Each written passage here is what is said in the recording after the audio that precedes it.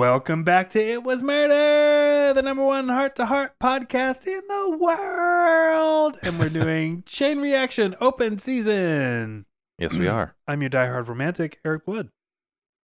And I'm your devoted lover, Elenito. And I'm the runaway virgin, Joe Garber. And if you're still with us, listener, thank you for sticking around and waiting through my COVID that I had to get over.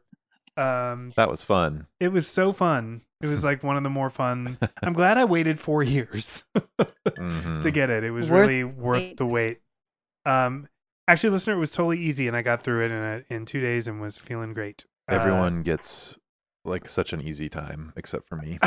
No, Joe had a horrible time. It was horrible. And Ellen too, I guess. It's because I smoked cigarettes for so long. Yeah. Your lungs have a coating of filth. They do. COVID couldn't penetrate my lungs.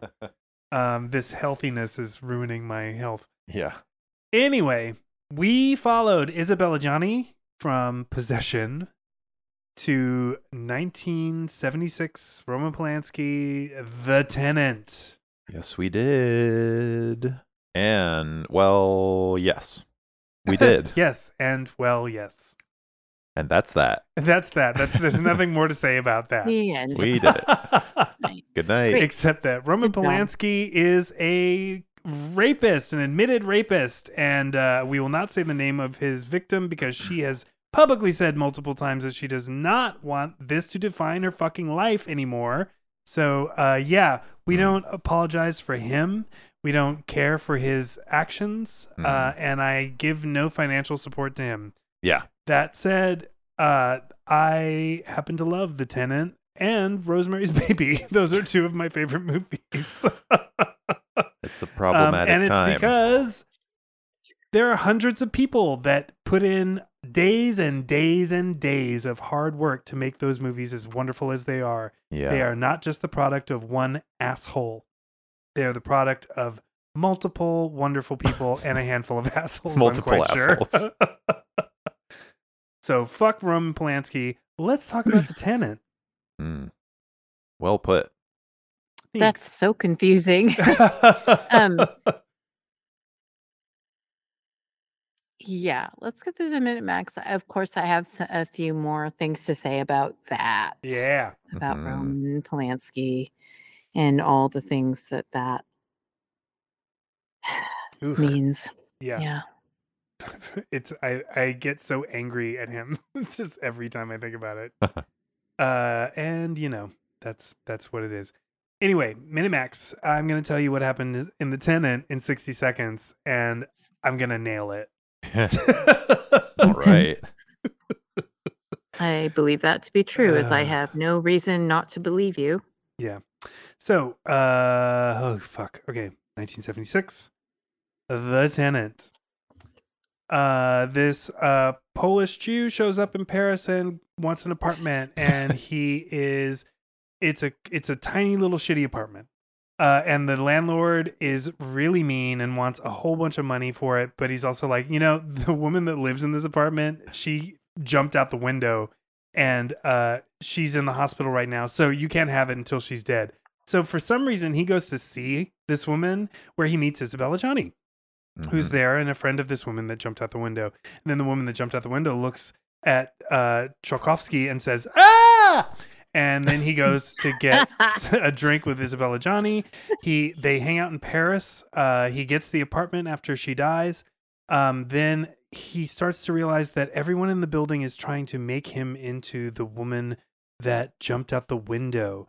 And there are a lot of Egyptian artifacts, and a tooth ends up in the wall. And surprise and spoiler alert, he jumps out the window. Oh my God.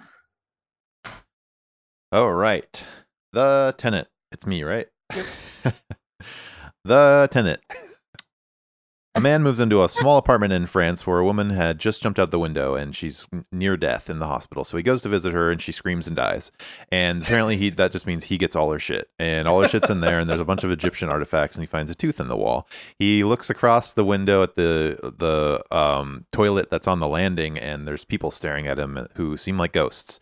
The building, all the tenants are fucking with each other, especially this woman and her young daughter, because your young daughter has a foot brace, I think, and she stomps around a little bit is what happens. Everyone's very mad at him about making any sort of noise at all. If a pin drops in his apartment, they freak out, and they plan to kick him out.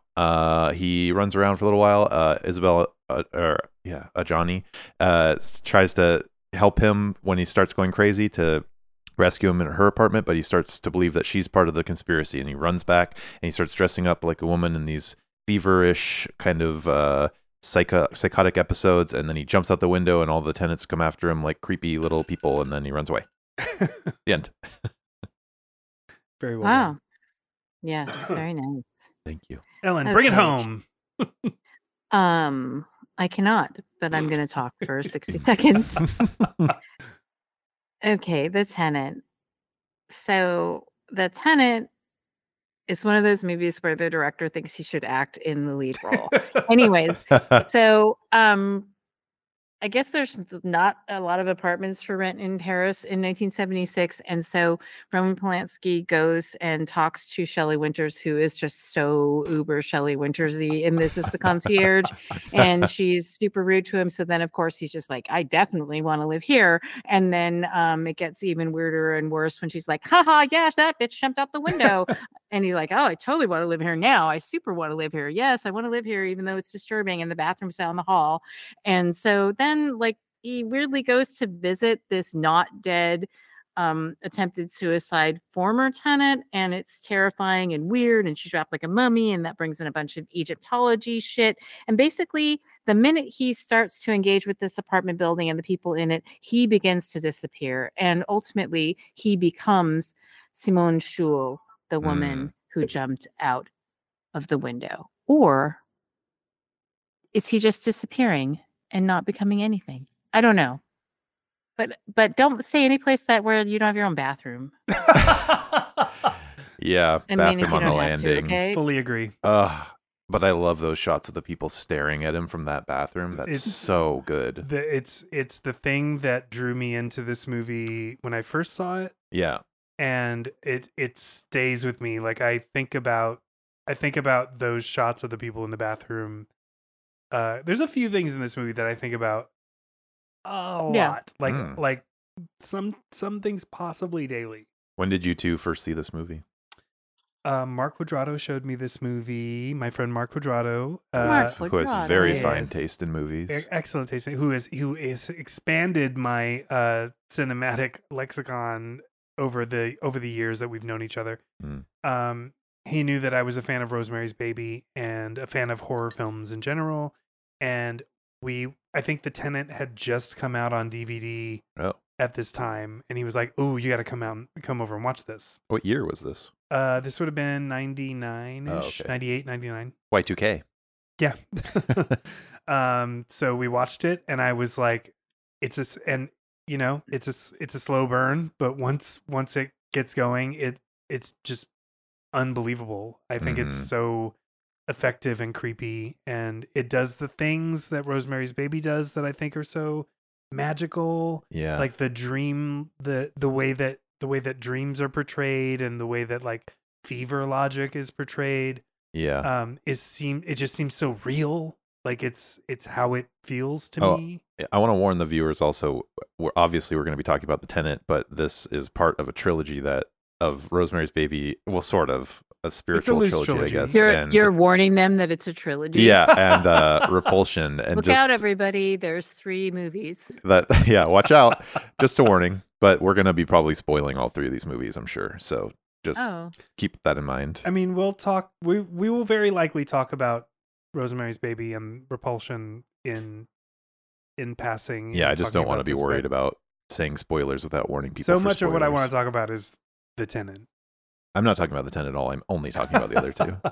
Ellen, when did you first see The Tenant? Well, someone just saw Repulsion, didn't they? Just kidding. I know that because Joe texted me to tell me that we had to start the pod late because he was watching Repulsion. I'm not giving him shit. I'm stating a fact. I couldn't go in 2/3. Literally, the fact is someone just watched Repulsion and that person's show. And so that's on my mind. Yeah. That's the kind of heavy duty research people will be doing for this podcast. Yeah. It's pretty impressive. It's work. Yeah. That's dedication because it is a trilogy of sorts. But when did you first see The Tenant? And how'd you feel about it when you first saw it? I saw this with my dear friend, and probably the single biggest influence on who I am as I relate to art and pop culture across the board. Wow. It's just my friend John Troutman, Oh. who's a few years older than me, and we just connected and like went to everything. Nice. I thought I was that like, in your life, but I guess I'm second. well, You're not a few now that years you've seen older. Repulsion, maybe you Yeah, can get on second the place. list. Yeah. No, but he like everything from, Sid Barrett to, it just is everything. I just have hold that person in such esteem and owe them such a debt. Nice. But that's not what you asked me about. You asked me when I saw it. I saw it at the Neptune Theater when they were doing when they were a revival house. And I've talked about that before on the pod. But so the Tenant, God, that was in the early to mid 80s that I would have seen it early 80s, I guess. And so what's weird to me is like thinking about it in this watch, I'm like, oh, it hadn't been out that many years when I saw it. But I don't remember if I had any thoughts about that. But the way that I felt about it, they were showing multiple Polanskis. So it was like they would do that with directors. And so like pig piling, like Repulsion and The Tenant, following. Oh, it was the trilogy. Oh my God. Yeah. The trilogy. But like, I feel like I was still reeling from Repulsion. And The Tenant, like I just felt off kilter, but there was something that really drew me in about The Tenant. And part of that, I think, was that I can acknowledge I was just like, what is happening? Like, what am I looking at? It's like, I am just merely a teen. What's happening right now? But so when I think about the first time that I saw it, I just think about that weird push and pull in my mind of trying to kind of meet material where it was at versus like this self-consciousness of feeling like maybe for some things I was just in a little over my head at that time. And then also just feeling like really lucky and really appreciating the fact that there was an opportunity for me to just rush towards art that I would spend the rest of my life like trying to figure out.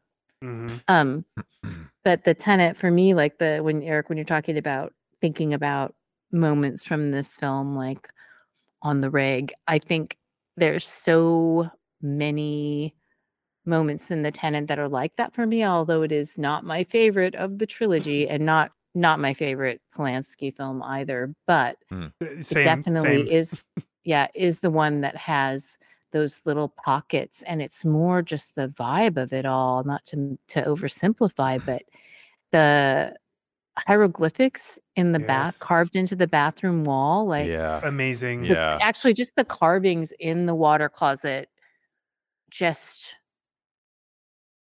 oh wow. Once the fever starts, the movie just takes off. Like it's once his fever begins. It's like we're 2/3 through, and then suddenly I love everything about it. Yeah, like suddenly totally. Then I'm just like, It's a little bit of a drag before that. It's like it's way slow. slower than what I was expecting it to be. There are times that I've watched this movie and found it like just perfectly paced and feel so good about it, and don't feel a drag at all. And then there are times when I watch it and I think like, oh yeah, this drags. This is a deliberately paced film. Yeah. But I do think it all serves a purpose.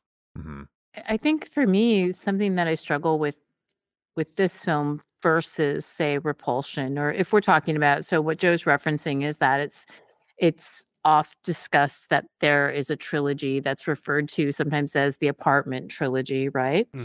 And so it is Repulsion, Rosemary's Baby, and The Tenant. Yeah. But this one, I think there's something that doesn't quite hit for me in terms of the development of Tchaikovsky's descent into paranoia and madness, or his evolving into Simone or disappearing. It's just like there's something about it that doesn't quite work. And I don't know if that's pacing necessarily, because I feel like this time I was really aware of giving that aspect a critical eye, and I realized that all the characters surrounding Tchaikovsky are setting that up for us. The Yeah. way that they react to him, they're all like feeding into that idea. But there's just something, I think this time I just felt like I wasn't getting enough from that character to have it just completely like be convincing for me.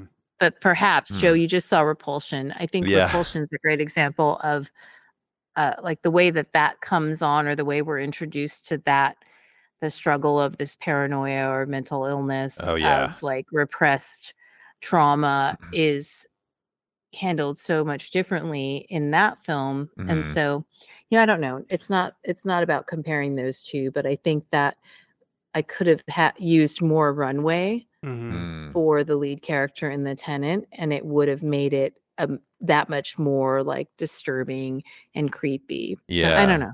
Well, Rosemary's Baby and Repulsion 2 are sort of like, it's both women starring, and those themes of like a woman being believed, or just a woman in the world, is interesting, and that this is the gender flip, but also the fact that he became a woman by the end is just like, I don't know, there's something really interesting there. But what is he trying to express? Why is Roman Polanski doing a triple apartment conspiracy like descent into madness?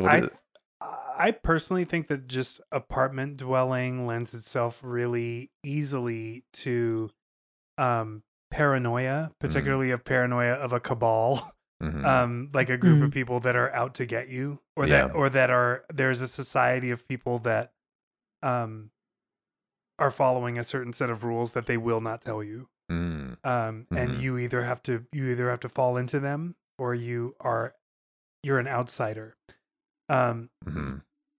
And I mean, this, like, Polanski's history is fucking crazy. Like, it's really fucked up.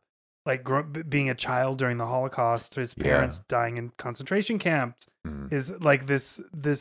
It's wild. Like, his life has been this. It has kind of led up to telling stories of paranoia and cabals of people. He hid from Nazis, right? Yeah, he hid from Nazis until the end of the war. Yeah. I think the apartment thing for me is that it's just all the things that Eric said, I completely agree with. But also, I think anyone who's lived in an apartment, or even anyone who's seen movies that have like this element of fear, paranoia, or suspense, like connected to an apartment, there's something about the not knowing. Like, it's like you're literally like, you have this connective tissue, which with these people that may or may not be total strangers to you, and there just is something where you interact with them in these shared like veins of this connective tissue, which is the hallways and the lobbies. And I mean, it's where you live. Like, it's where you're at your most vulnerable. It's where you want to be the safest. But at the same time, like, how well do you really know your neighbors? When you take that and put it into an apartment building setting, it's like, oh my God. Like, I can think of when I was living in an apartment building, and someone set fire to the kitchen. And suddenly, like, it really like woke me up to the fact that it's like, oh my God, like, I have no idea what people are doing or what's going on. I mean, everyone was okay, and thank goodness that person like didn't get hurt, but it was just like, it really, like, the scales fell from my eyes about like what that actually means. They could to kill you. literally be in the box with all these people. And like my like Pacific Northwest apartment living experience is absolutely nothing compared to like all the people in my life that, like grew up in apartments or, live in super dense populated areas. But, like you think of just what's the easiest apartment building movie to think of? Is it like Rear Window or something where, there's this element of watching, of being watched, of hearing, like you hear the sounds, but you don't actually know what people are doing. There's absolutely that moment where like you hear the weird sound and you kind of stop and you're kind of trying to figure out like what people are doing, right? Yeah. That's a lot of weird shit happening. Oh, yeah. That is just like day to day to day, or just like that lack of privacy from the front door to your front door is always something that would really creep me out, where I would just be so glad. I would rush into my building and like go out and check my mailbox like really late at night in the hopes that I just would not have to see a person that lived in my building, which is weird because it's not like there was something weird, but it's just like I can absolutely understand like the development of this weird energy or this feeling like that you're vulnerable and that you want to be concealed, but you're in this situation where it's like by its very nature, it's like, nope, here we all are. Yeah. I had that feeling when I was watching a YouTube video of a guy who kept large spiders and snakes, and I saw he had racks and racks of little containers full of giant spiders and snakes, and I was like, that guy could live in the building I live in. He could live like 3 feet away, and that's so scary to me that we could, your neighbors could be doing anything. That's so funny. Terrifying. I had a friend who had he had a collection of giant hissing cockroaches in his apartment. Which I found absolutely disgusting. It was actually the last time I ever went into his apartment. But I did think for a long time, like, oh my God, whoever lives below or next door to him, I pray that none of those ever get out, because they're harmless, quote unquote harmless, but they're scary. They're scary and they're gross and they hiss. And then a friend of mine who will remain nameless, who doesn't listen to this, the first time I went to their apartment, they lived in an older building on Capitol Hill in Seattle. This is many, many years ago. And I went over to their apartment with another friend, maybe two, and it was probably 2 a.m. And this person toted out all of their noise-making toys, like guitar pedals, drum machines, little amps, and then proceeded to just like demonstrate all of these things in the middle of the night in their apartment, in their old building apartment. Why? Because they just felt like they doing that? could, because they felt like they didn't feel like it was an issue. Oh man. I think in their mind, they live with other young folks who are up late and doing whatever the fuck they want whenever, like, in their mind, there were no people being disturbed by this behavior. Right. I have never had that mindset, no matter where I've lived, including my home that I grew up in, my house. Every noise you make is disturbing somebody. So, right. I've always been I'm a really good fucking tenant. But that's one of the things about this movie that like gets under my skin in the first half, where he is visiting other tenant friends of his. Yeah. And they all live in these different environments. Like, of course, we all want to live in the gay guy's place. Because I want to dance with Isabelle Adjani to that record, and I want to like. That's the best apartment. It's the most amazing apartment with the fucking atrium. He's Paul McCartney. He actually looks more like Mark Bolan. Like he's like a Mark Bolan Paul McCartney mashup, and super femmy and so cute. Yeah. And then the guy, his coworker's apartment, who also just blasts his record player. Exactly. And even makes me so uncomfortable. He's like, it's too loud even for us. What are you doing? He's obviously getting back at his neighbors or something, and then just has the opposite. Just oh my God, screaming the marching man dick. At his neighbor. He's the one. That scene just makes me die. Awesome. Yeah. It's horrible. That's the feeling that I had when my friend was showing me all of their toys. Yeah. And then also I was thinking about Eric and I when we lived the last place we lived in Seattle. There was a person who was having some kind of mental breakdown. Yeah. And we would see Oh, him no. regularly, like out on the lawn without some clothes on, like putting stuff out on the lawn or walking through the building without clothes on or whatever. And people would talk about hearing things from his apartment, but we all as neighbors were messaging about it, and whatever, if it was like a paranoid episode he was going through, that would have just made him feel more paranoid, having all these neighbors around him Totally.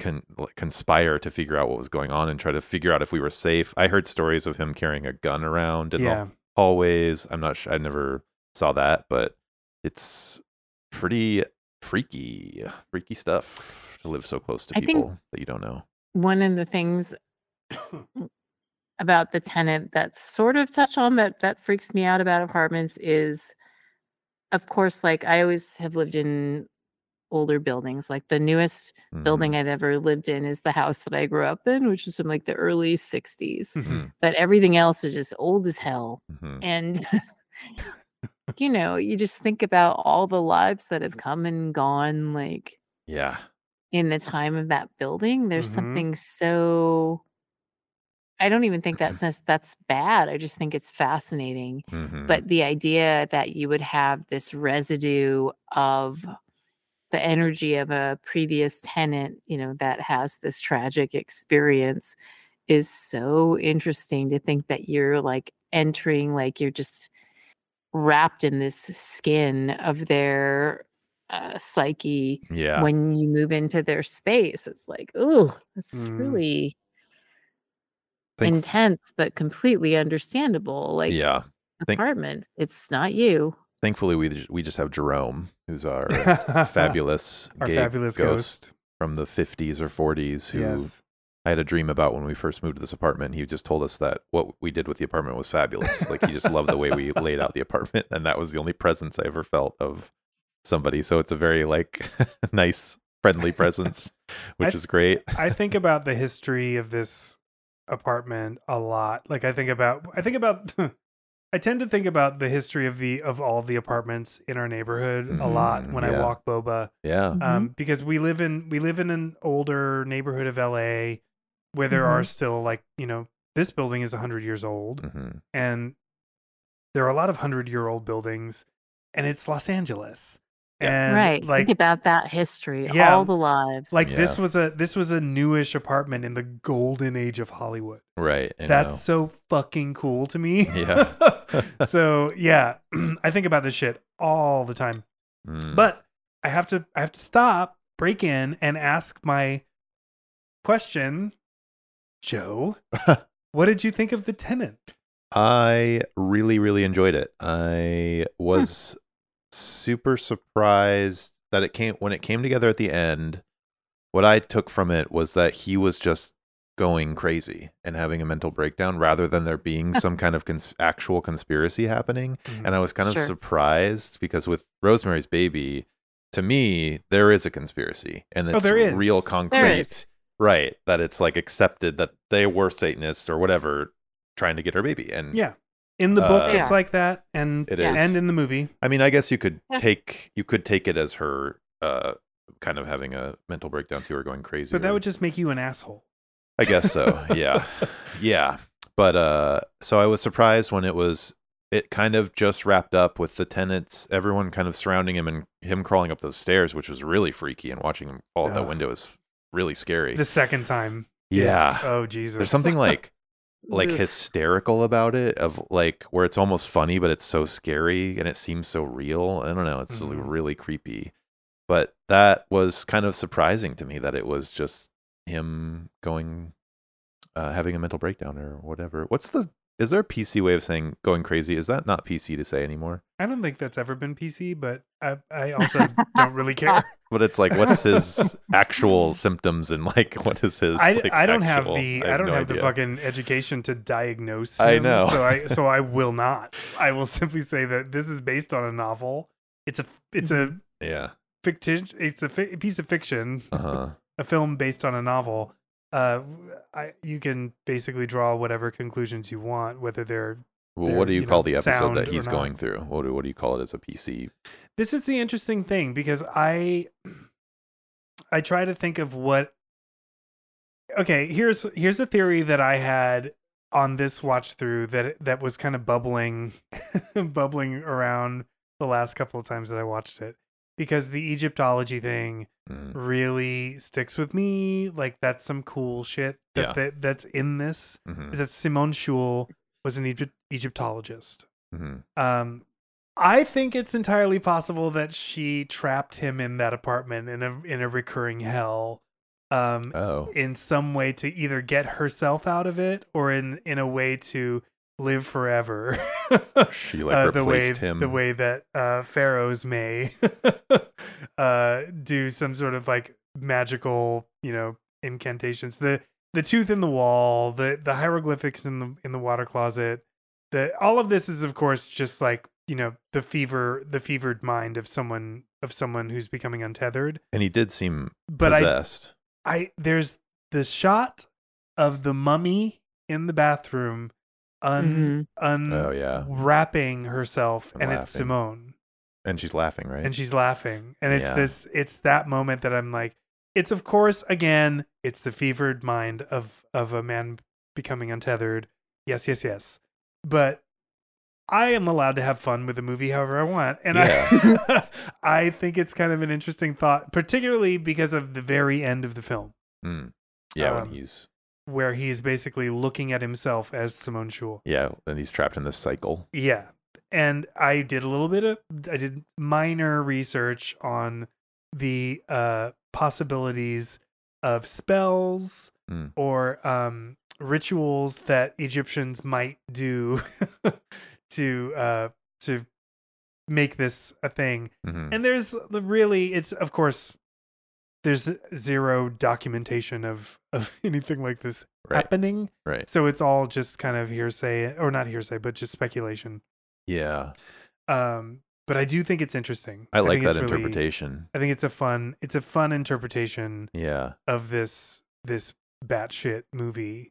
Yeah. But it is like, it's the realism of it for me comes with the fever when he becomes ill after touching diarrhea that his neighbor left on everybody's doorstep.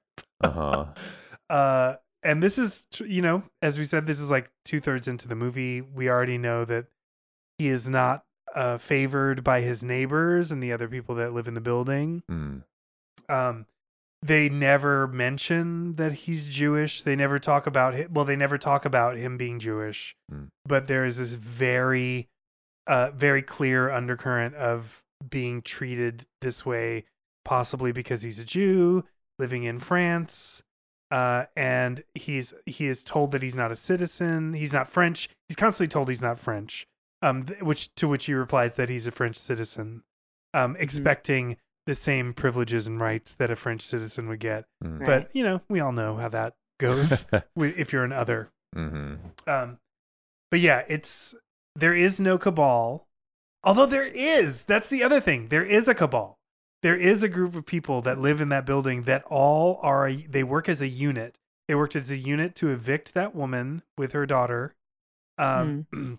But was any of that real? Yes. I was unsure if that was like a concrete reality. I believe that everything that happened in the film that wasn't a dream happened.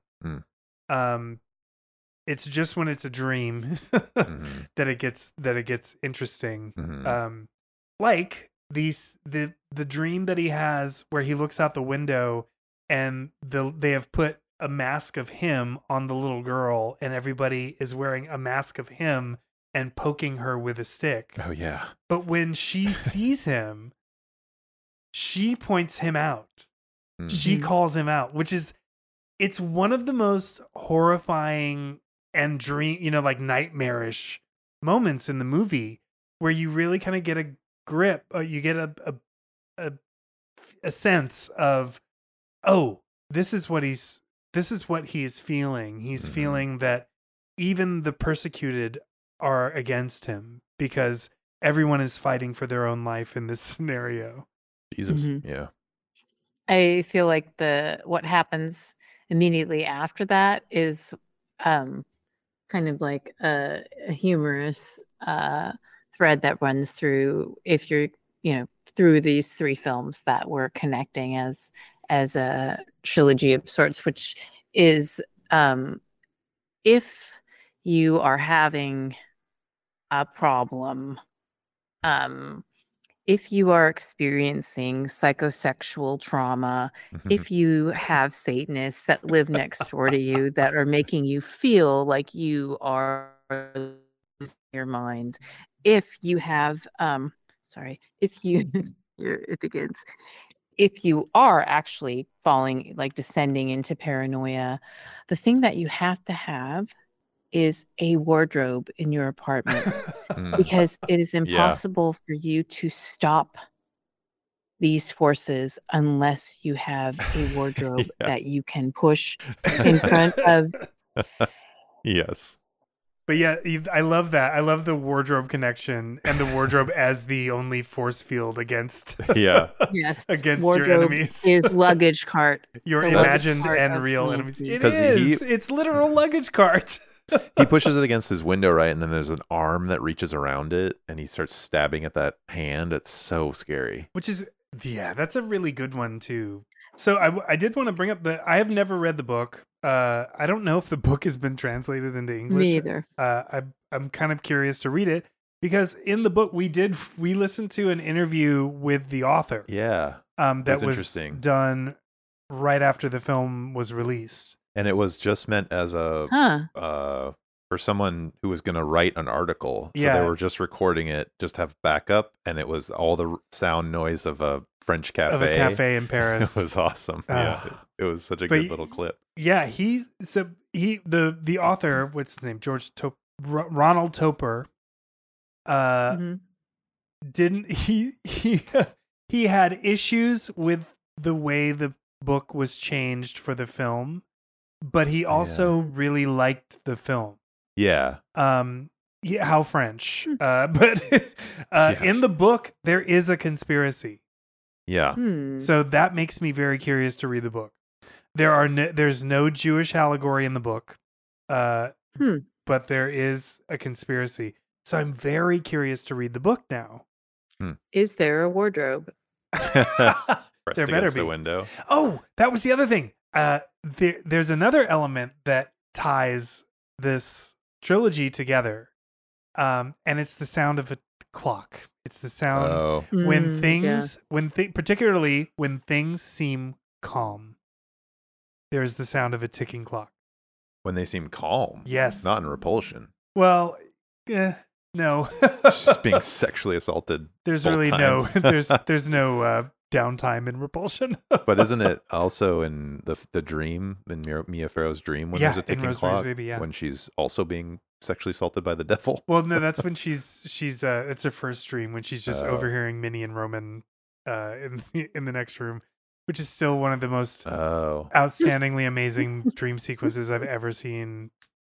Is that the one she's on the boat or no? No, it's the one where the nuns are bricking up a wall. Oh, wow. It's so fucking cool. It's such a cool scene.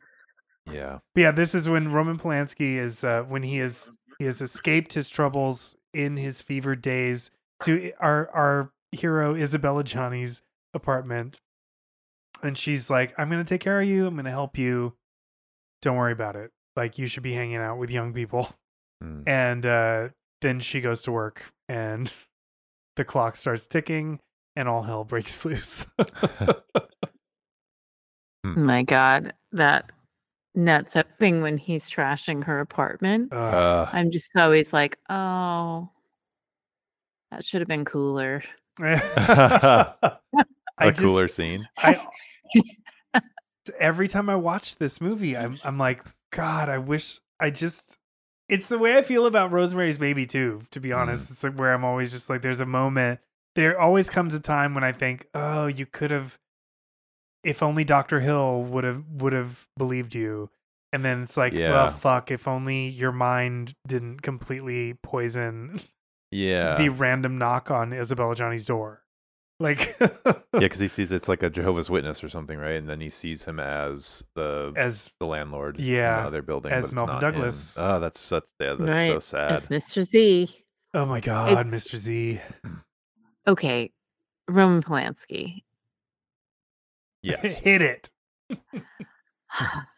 I mean, I'm at a bit of a loss. Like I feel like it's years into driving myself to intense distraction, which is I don't say to diminish it, but it's just like, what else can you say when you're just consistently grappling with the question of how to, like, where to put art that you love that is made by people that are known by everyone to be terrible, Yeah. Yeah.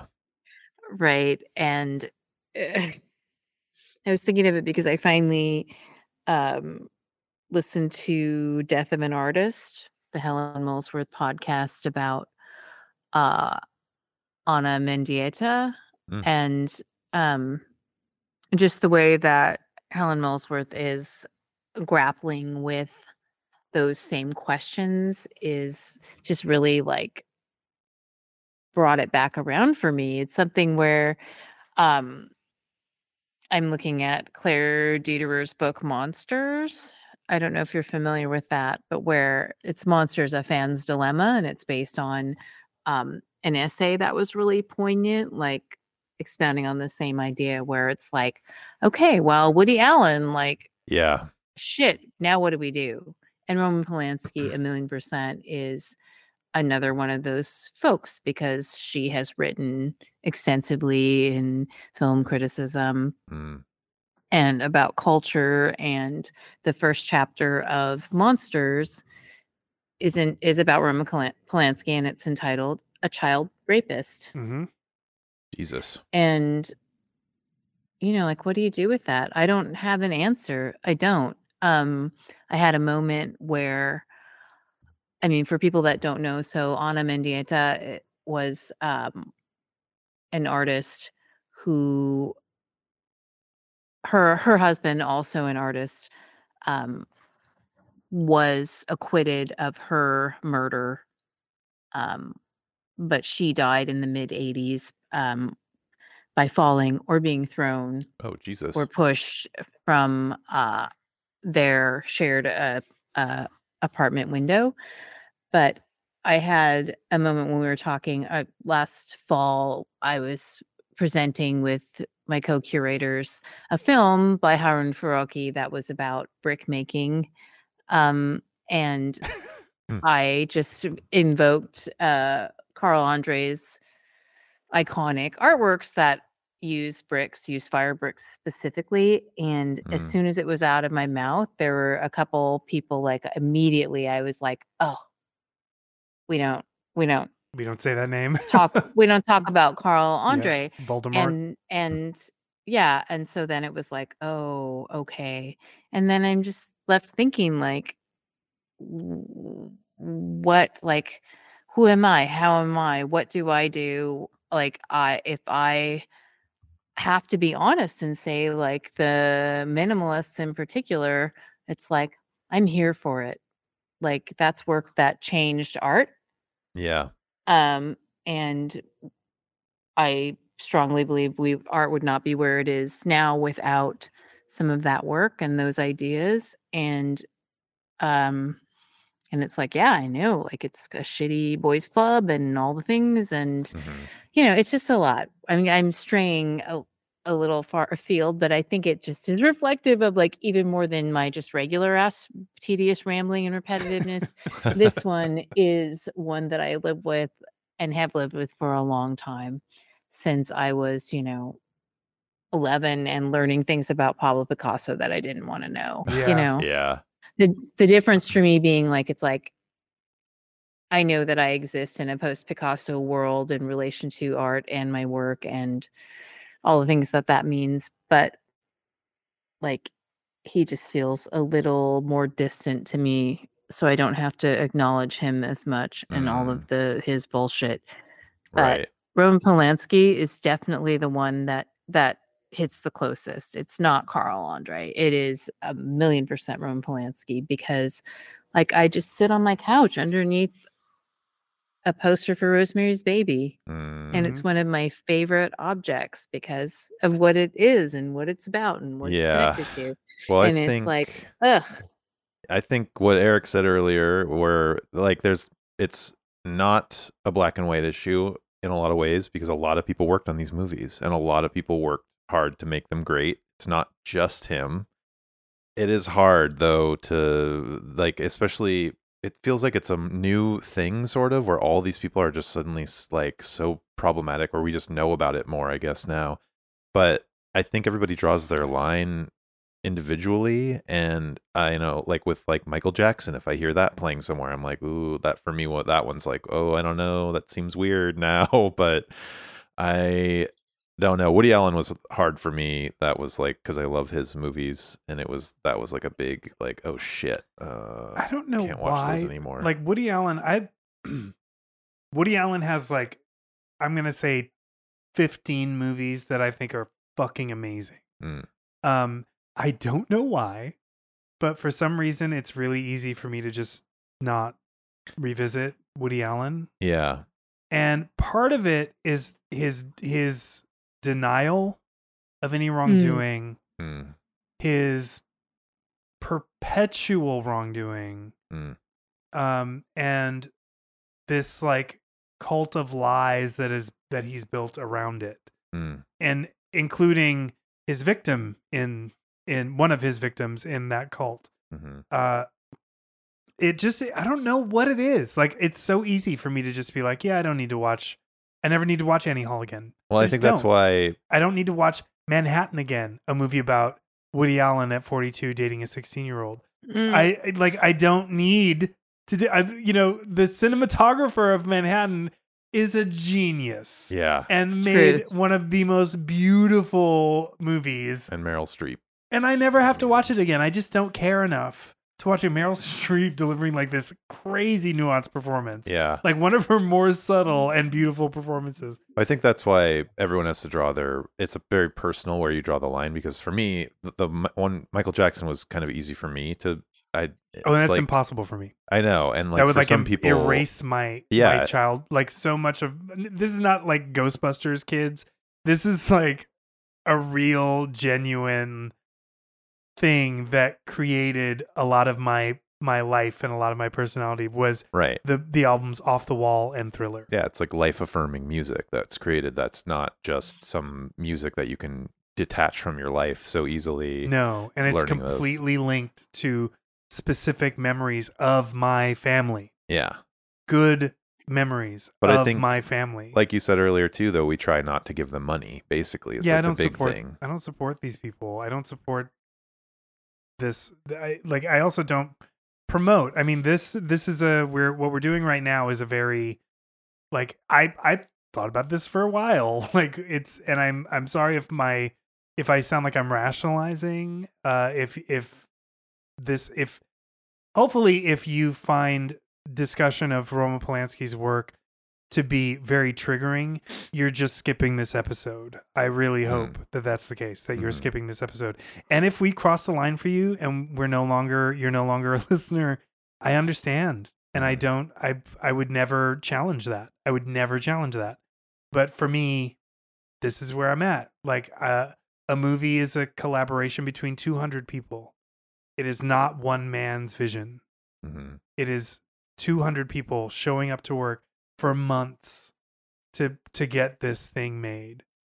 So I can't discount Shelley Winters. I can't discount Melvin Douglas. I can't discount Philippe Sadra, who did the fucking phenomenal score that just like stays in my bones forever. Or the production designer Pierre Gouffroy, like, who did magical things.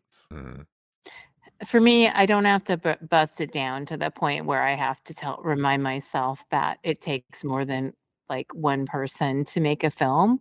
Like for me, I don't have to go there. Like I appreciate what you're saying and it's absolutely true. But for me, it's like I don't need to tell myself that because it doesn't change the strange space where this work lives for me and with me. Like I'm weirdly in the same place with Woody Allen's output.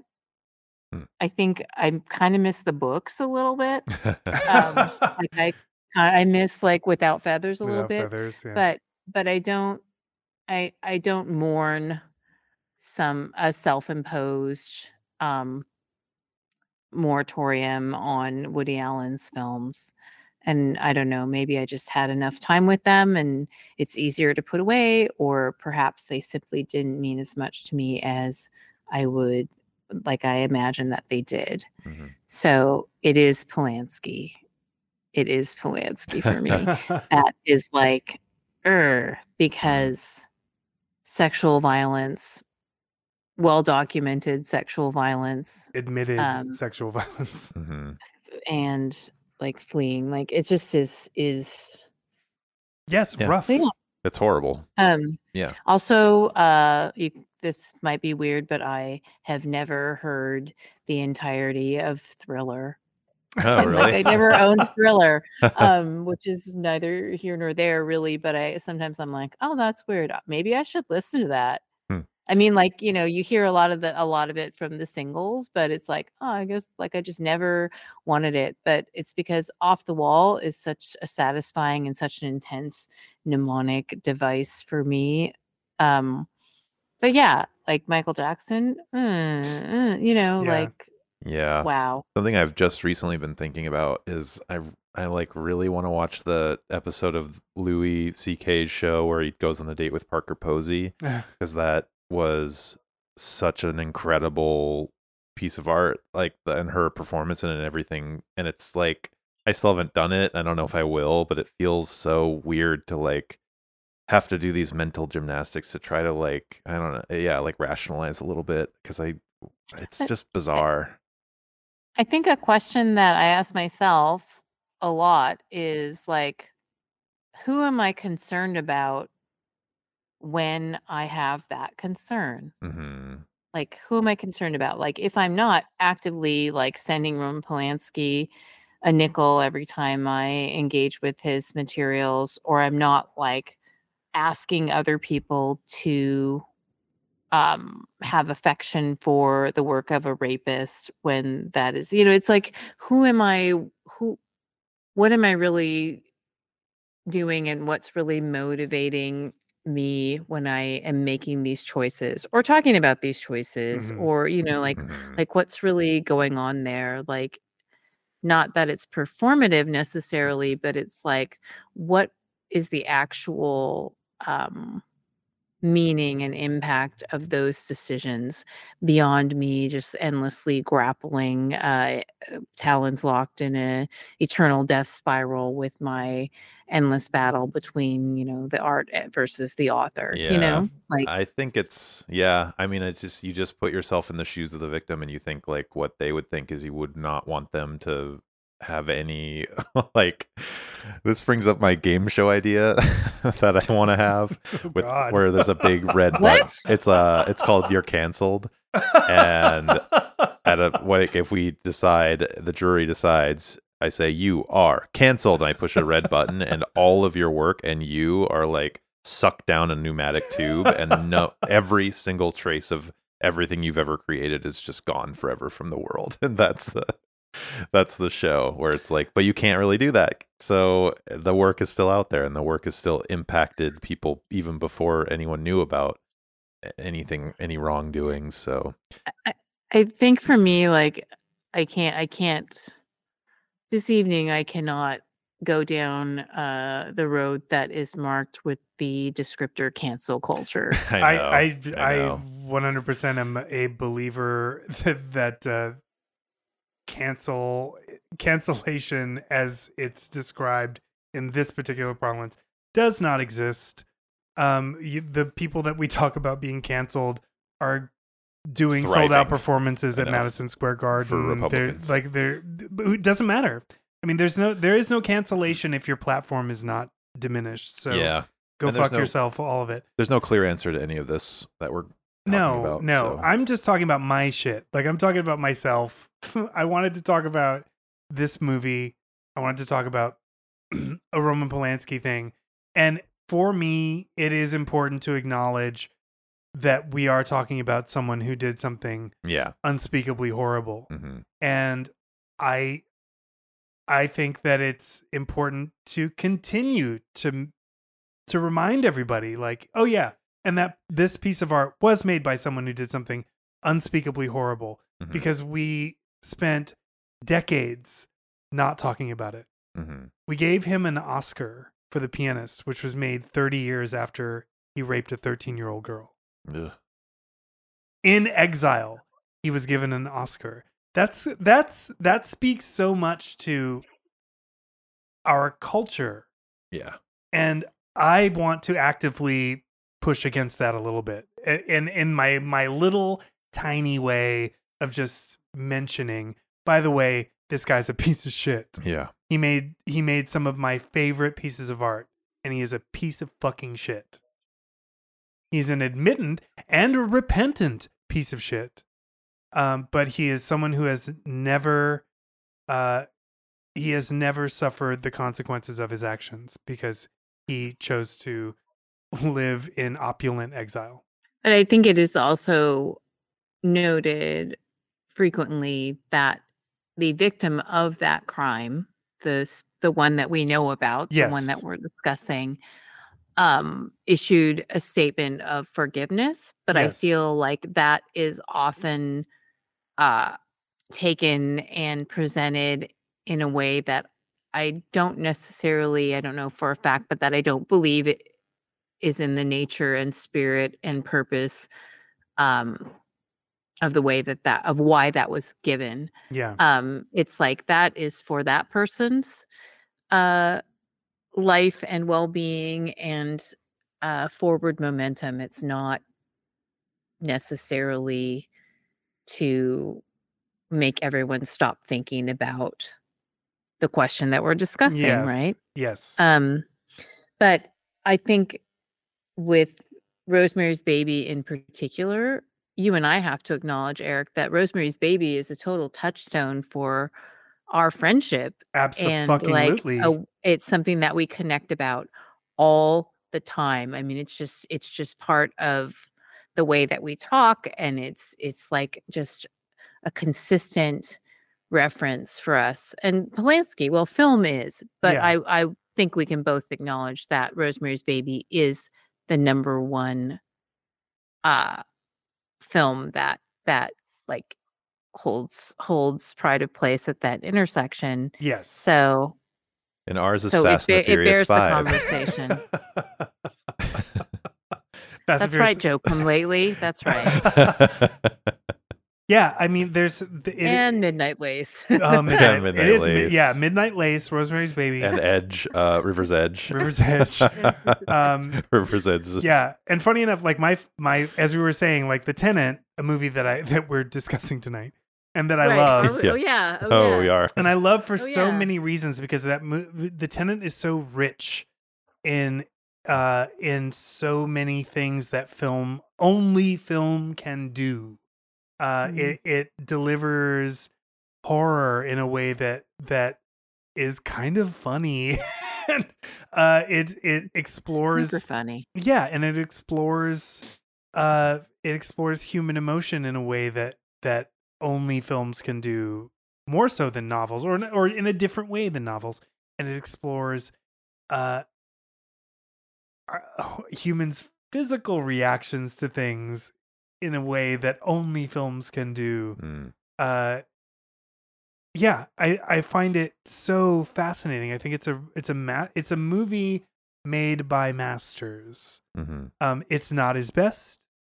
It's not, like, if I'm choosing my favorite Polanski, it's Chinatown. Yeah. Chinatown is one of the most. It's the movie that every time I watch it, I am blown away by what films can do. But I'm also, kid of the 70s. 70s films are it. Mm-hmm. And Chinatown is the 70s film. Mm-hmm. Yeah. Rosemary's Baby is a very close second. Very close second. So in the trilogy, how do you stack them? Rosemary's Baby. Oh, Rosemary's Baby. The Tenant and Repulsion are really neck and neck for me. I don't find a relation. I mean, I find thematic relationships between them, but I don't find them relatable as films. Mm. You know what I mean? Mhm. Yeah. How do you stack them, Ellen? Obviously Rosemary's Baby is my favorite. Then Repulsion, and then The Tenant. Mhm. But I like them all. I think that's just a fact. But Chinatown is the best. Chinatown's the best, but Rosemary's Baby has an ease for me and a familiarity and a special place. Like it's just a film that I love to watch. It's like the book that you can just pick up, open up to any page, and just immediately like fall into it. Yeah. That's Rosemary's Baby for me. Chinatown isn't necessarily that, but I know Chinatown is the best, and I do super love it. But I think there's just something about I don't know if Rosemary's I've sat Baby and watched all of Chinatown before. Oh, and God. I know it's well, now I have 4 links. sacrilege. That was my link, but I changed it. I will watch if you ever walk in here and Chinatown is on and you want me to start it over, I will happily just start it over. Yeah, that's good I to will know. watch that movie over and over. I recorded that onto a tape off of Showtime or HBO when I was like 10 or 11 and watched that fucking VHS of Chinatown so many times. Just so many times. Because I didn't understand the story at all. But I knew that I just wanted to look at it and I wanted to like be in it and that something was happening. Took me forever to figure out the story of Chinatown. So like pivoting back to The Tenant, can I ask, like, if somebody was to come to either of you and ask you to slot The Tenant into a genre, like in an attempt to communicate to folks like, oh, you'll like it, it's horror, you'll like it, it's this or that, like, do you feel like this is a horror movie? Yes, I do. I think it's a psychological thriller. Yeah. With surrealist attributes. It's really hard though, because I also don't like Rosemary's Baby is not a horror movie in its like in pure genre talk. It's a drama. Like it's horrific. You have to swallow the whole pill to get the horror. You know what I mean? Like Yeah, I don't think of it as horror. No, but it isn't not horror, right? Like it's it is a brick in the wall of horror. It's just, and it may be foundational at this point, but it's not. Is it only because they're Satanists? Maybe. I can't answer that question. I think coming from Possession to The Tenant was a really good little step. I think those are like they're really related in my head. They are. It's a cool. Yeah. It's a cool like Cold War double feature. Yeah. What do you put it as, Ellen? What kind of genre would you say? Well, I don't know, and that's why I ask, because I think it's like on the one hand that's a question for some films that would close the door to consideration or further discussion or speculation or but I feel like for The Tenant it kind of blows all the doors open because I think it is not simple to define it. Even compared to other Polanski films, it's harder to classify The Tenant, and I don't know if that draws a direct line to the source material because I haven't pursued it, but it's just like The Tenant, just I wonder if that's why it's harder for me to feel like I have a tight grip on where I stand with it, because it does feel like it is in this liminal space. It is. It's so funny too. Like the humor of The Tenant, I find it extremely funny. It's it exists outside, just like you just said. It exists outside of classification, and it is in a liminal space of genre where. Yes, this is what happens is horrifying, like genuinely horrifying when we get down to it. And the feeling that some of these sequences give you get under your skin the way that horror or that thrillers might. Mhm.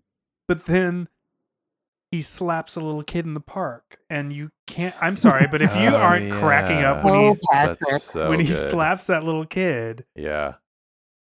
Just like, Patrick, put a cork in it, Patrick. God. That's so good. and also, so this we were talking about like thinking the things that I think about very like way too frequently from this movie. His drunken screed about what he is, what makes one who they are. And he says, Mhm. if I cut off my arm, Oh, yeah. I say me and my arm. That's If I interesting. cut off Mhm. my other arm, I say me and my two arms. If I cut off my legs, Mhm. it's me and my arms. But if I cut off my head, do I say me and my head or me and my body? And he leaves it at that. And I think of that every day. I love that. I think of it every day. Well, but then then you think of the head where he's like, they're playing football with the Yeah. head in the courtyard. Or you think of what he says about the tooth when he first tells Stella that he found a tooth in the wall. And he That's what says brings that the conversation the about, tooth right? is part of the body. Yeah. Yeah. And so Yeah. it's like, That's great. yeah. That's so interesting. And the world of this movie, that like really thickens it for me, because it's like whatever he's feeling of him not being himself anymore, however that's manifesting inside of him, Mhm. leads him to wonder to this and vocalize this idea that is so good. I didn't really think about that when we were watching, but that's like a really incredible thing for that character just to say out of nowhere, sort of. Like, it's just like, that is what somebody who was feeling those feelings would say. Yeah. And would be thinking about. That's so But good. so if we're talking about moments in the film that can be considered to just be like, the like these key moments that just like startle us and continue to shock us deeper and deeper into this experience, right? Mhm. With this character, it's like, yeah, the body uh m- monologue is so intense, but can we talk about the moment when he is in the toilet Mhm. and he looks across at his own apartment and sees That's himself Yeah. watching himself? Yeah, that's amazing. Like, That's so good. Which is how, Chilling. and it's a repeat of the opening credits. Yeah. The opening credits of the which are film. the best part of the film for me is that long shot, like caressing this building. Mm-hmm. Just like in Ugh. Rosemary's Baby, the opening credits of Rosemary's Yeah. Baby. Yeah. The other moment Right. too that really like struck me was when he's in bed and he reaches for his water bottle and his hand goes right through it, and I was like, I don't really know what he's expressing with doing that, but that moment was fucking crazy. It's just having a fever. Do you think that they painted 2 panes of glass? Do you think that's how they did that? No, it's a flat piece of wood that's painted. But It's doesn't his hand forced pass through it? No, he's just like it's It's flat. just So flat. he just like goes like this. Oh, he he reaches just like, for I it. thought his hand passed through the bottle. Okay. No, That's it's it No, looked crazy, his but it hand looked just goes so like in good. front of the flat. It's so thing. good. And then there's another it's moment. mesmerizing. It's like a throwaway moment when he's walking past that same chair and it's gets huge. and he gets smaller and smaller, and it's so subtle you might not even notice it, the scale difference, but it's just like, But you feel it. reality is shifting. Yeah. And that's it's also so that cool. in the same sequence when he leaves the bathroom and he walks out and you see the stairs through a doorway, That and then beautiful shot of the Mhm. stairs. the next doorway, the same stairwell. Yeah. And they It's like this keep Escher. happening. They never stop. It's so Yeah. terrifying Yeah, and weird. and beautiful Uh-huh. and funny, and it is fever. Like, it's when you when I have dreams, when I have a fever, Mhm. it always is this kind of like process that I can't get through, or like repeating elements that don't make any sense. Yeah. I think for me, when I think of a fever, there's also that moment of just succumbing to like to your body, right? There's that moment Mhm. where when like you're having these freaky fevered moments, Mhm. but there's nothing you can do physically. Like you're just spent. You're done. Yeah. Like you're resigned to that. And I think that's a really interesting thing to consider when you think about what happens with the character from that point, Yeah. right? That it is a moment of just release. Mm-hmm. Speaking of moments of release. Oh, No, gross. fantastic segue. I was going to say earlier, speaking of subcoming, it's No. time for Pick Your Book. Ellen just has walked left away. the building. She walked into her C lab. I'm just gonna read She's gonna quietly. read her She book. jumped into the ocean. I'm gonna read quietly. All right. You don't Well, mind, do you? No, you're fine. I'll screw over here. You reading the Tenant, the book? I actually wrote this in my notes. I'm going to read this verbatim from my notes. Yet again, I'm hot for the worst person on screen. Yeah. Bernard Fresson, his asshole coworker Oh friend no, who plays the march marching guy. band music. Oh. He's so cute. Me too. Same. He's Yeah. an asshole. He's such a dirtbag, but he is very cute, and he pees in his sink. He's just like, Oh, God. such a shit. He's the worst person ever. Yeah. Yeah. Oh my god, I love reading. Ellen's Yeah. reading a book. What is it? I All right, can't Ellen, see it. rip off the Oh, band-aid. you want to know what book I'm reading? I'm reading Flesh Cinema, Oh, Corporeal Turn in American Avant-Garde Film. Really? You're reading Flesh Cinema and you won't give a poke? she'd rather read Flesh Cinema. I'm reading Flesh Cinema. The nobody. Yeah. Nothing. that makes sense. Nothing and nobody. I mean, I guess I kind of love Isabelle Adjani's like whole look. Mhm. Like it's so 1976 when you put a plaid coat on over your crazy synthetic pattern shirt. But yeah, this movie, like, She's never met a oh comb. no, like, Never met a comb. Yeah, this movie stinks. This movie like has an odor. Oh, yeah. There's it is so filthy and urine and vomit moldy and yucky old and alcohol. messy, and Yeah. it's palpable, And and diarrhea. it just is not making me feel Dusty. like poke I do love when he's adjacent. in his dress and he's like, "Oh, that's divine, divine." I love when he's in the dress. I Mhm. think he looks great, and I love when he's like, and I'm having a baby. Like his Yeah. like everything he does is Mhm. really funny. It's very clown. There's very also a funny. moment where he starts to panic. Something's happening, but he keeps the wig on, which Yes. is like, for me, the first thing I would do is rip that wig off, but he keeps it on. I'm like, oh, he likes it, even though he's like out of the possession or whatever. Ugh. He's enjoying himself in that wig. Another scene that for whatever reason, it's one of the scenes that I forget about. I watch this movie maybe every 2 years, and this is one of the scenes that I forget about. Is Simone Schul's funeral? Oh, When he is at her funeral, sitting, The crazy priest. the priest is saying the craziest shit. I don't remember this at all. The priest is saying, And your body is rotting. Yeah. Who are you? Why are you here? What are you doing? Like it's so scary and wonderful. Huh. I didn't It's remember that and scene. it's also funny. It's like one of those. Straight up It's a bizarre, moment. yeah. It's a moment where it's like the horror of it is funny, and it's funny because it's horrifying. I love the nurse or whoever telling him on the phone, "Oh, she's dead." Like it's like she's reading a movie time or something. It's the most just like blasé read of like, "No, yeah, she died." And it reminded me of he's stone deaf or from Heart to Heart. Sorry, you're stone deaf. Who had a reunion we didn't talk about? Oh, we did. Well, I posted it to our Yeah. Instagram. I'm sure everybody saw it. I got a couple messages of people who saw it last night on Facebook. Happy But birthday to happy birthday, Robert Wagner. Robert Wagner. 94. RJ's RJ. 94. Yeah. Amazing. And Stephanie posted a really cute picture of them together at his birthday, and that made my day. That was just great. That was sent to me by our friend Jason Dodson. So cute. Oh, really? Nice. Yeah. Oh. Thank you, Jason. Thank you, Jason, who doesn't listen to this. Thank you, listener. He is not a listener. Okay.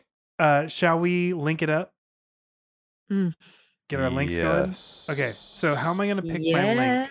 All right, I'm gonna pick a link, Okay, well, that seems like a great start. and I'm picking the one of my three, because I have four actually, but I'm picking the one of my three for two reasons. One, because it's the one that I feel is actually a really cool link, and two, I've never seen it. Ooh. What is it? My link is old disgusting hottie himself, Bernard Fresson, Oh my God, mine too. and The fuck? the movie is Z by Costa Gavras. Oh, What's the? okay. I saw this too. What's the bio for this movie? So Z is a classic. It's an Oscar-winning film. Hold on, I'm vamping.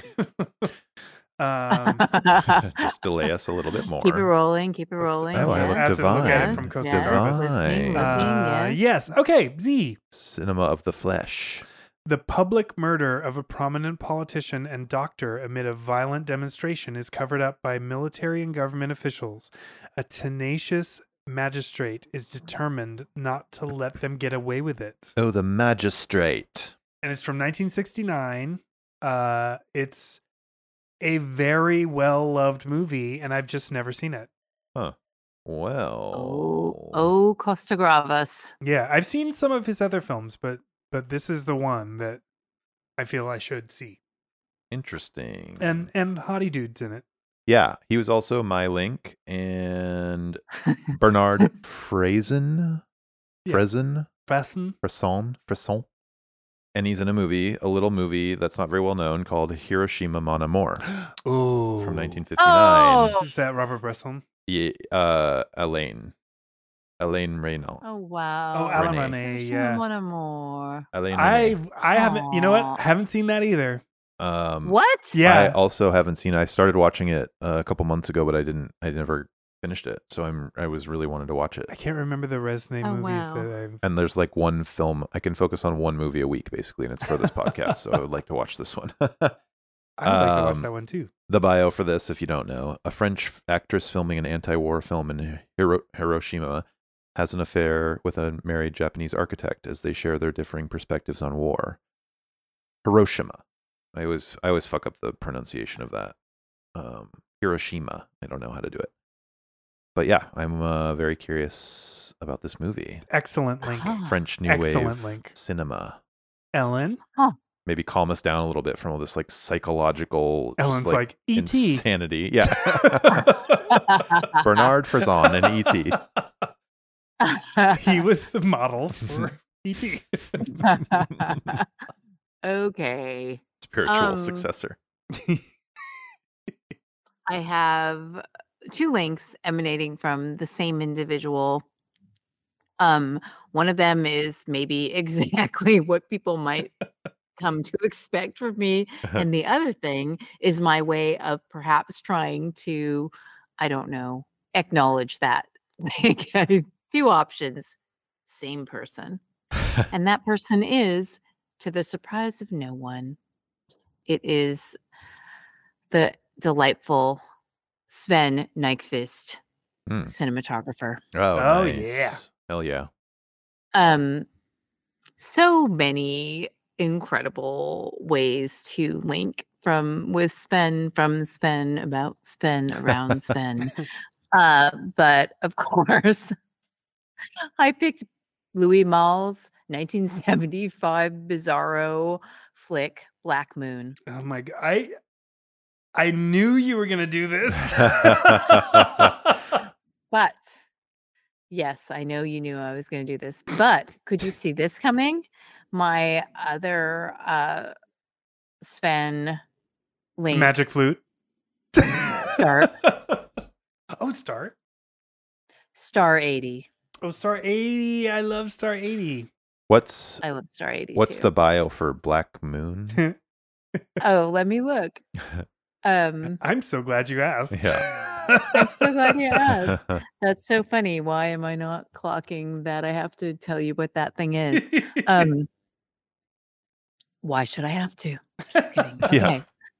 Black choose not to. Moon. Oh The god. descriptions are so funny. To escape a gender war, A girl flees to a remote farmhouse and becomes part of an extensive family's unusual, perhaps even supernatural, lifestyle. Man, that's a weird description of this movie. Wow. That's a I weird description. this cracks me up so much. Huh. Yeah, they're Joe, would all. you like me to read the description of Star 80? I'm available to do so. Yes. Ooh, Okay. Star 80. Get your Fosse neck ready. Bob Fosse's Oh, last it is? film. Oh shit. Yeah. Cool. Not a musical. This is Oh. also kind of unusual description because, of course, this is based on a true story. A successful young model finds trouble when her obsessive manager turned husband becomes dangerously jealous. Ooh. I mean, accurate, but please say Dorothy Stratton. Yeah. There's Like, some- say her name. Those bios for the films are so matter of fact. They're like, a person went to this place and then did this and believed this. I love it. Okay, It's like how I love TV show descriptions from TV Guide. are we gonna But, are yeah. we gonna 3, 2, 1 this and see what's because these Oh these my are God, these are there's 3 so many. powerhouse links. I have to say, like these are some real heavy hitters. Yeah, some good links. Shit's getting crazy. All right, will you list all of them? Well, we Or should- can we go around and everyone will you say your link just for listeners' clarity? My link is Fresson in Costa Garvis's Z. And mine is Fresson as well in Hiroshima Mon Amour. Crazy. I Yeah. love those movies. And are you going to choose one of yours? Which one do I choose? Oh, I don't know. This is great, though, because I have to re-download this Wheel app, so it's giving me time to do it. I can't decide. I feel like The Black Moon is taking I'm just pulling everyone in a real weird direction with that one. I mean, this season of Open Season is really out there. Black Moon fits. Yeah. Ooh. That sounded interesting. I would watch. Oh man. Actually, how I easy don't- is it to find? Let's see what that does to our choices. I think it's pretty easy. Oh, I'm wrong. Wait, let me see if it's on Canopy. Oh. Maybe you cannot be cursed by Black Moon easily. Black Moon is not streaming. Okay. Currently, Well, Black there we Moon is go. not streaming. So Star 80? It is rentable because it is part of the Criterion Collection. Of course. Right. It happens to have a beautiful poster. It certainly does. Both celestial bodies.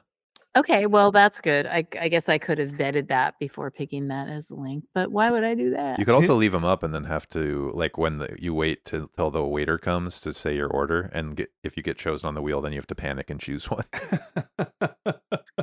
I was just at dinner last night and realized that if any restaurant that I have gone to more than once, I 1,000,000% specifically have a panic attack drink order that I lean into. What is it?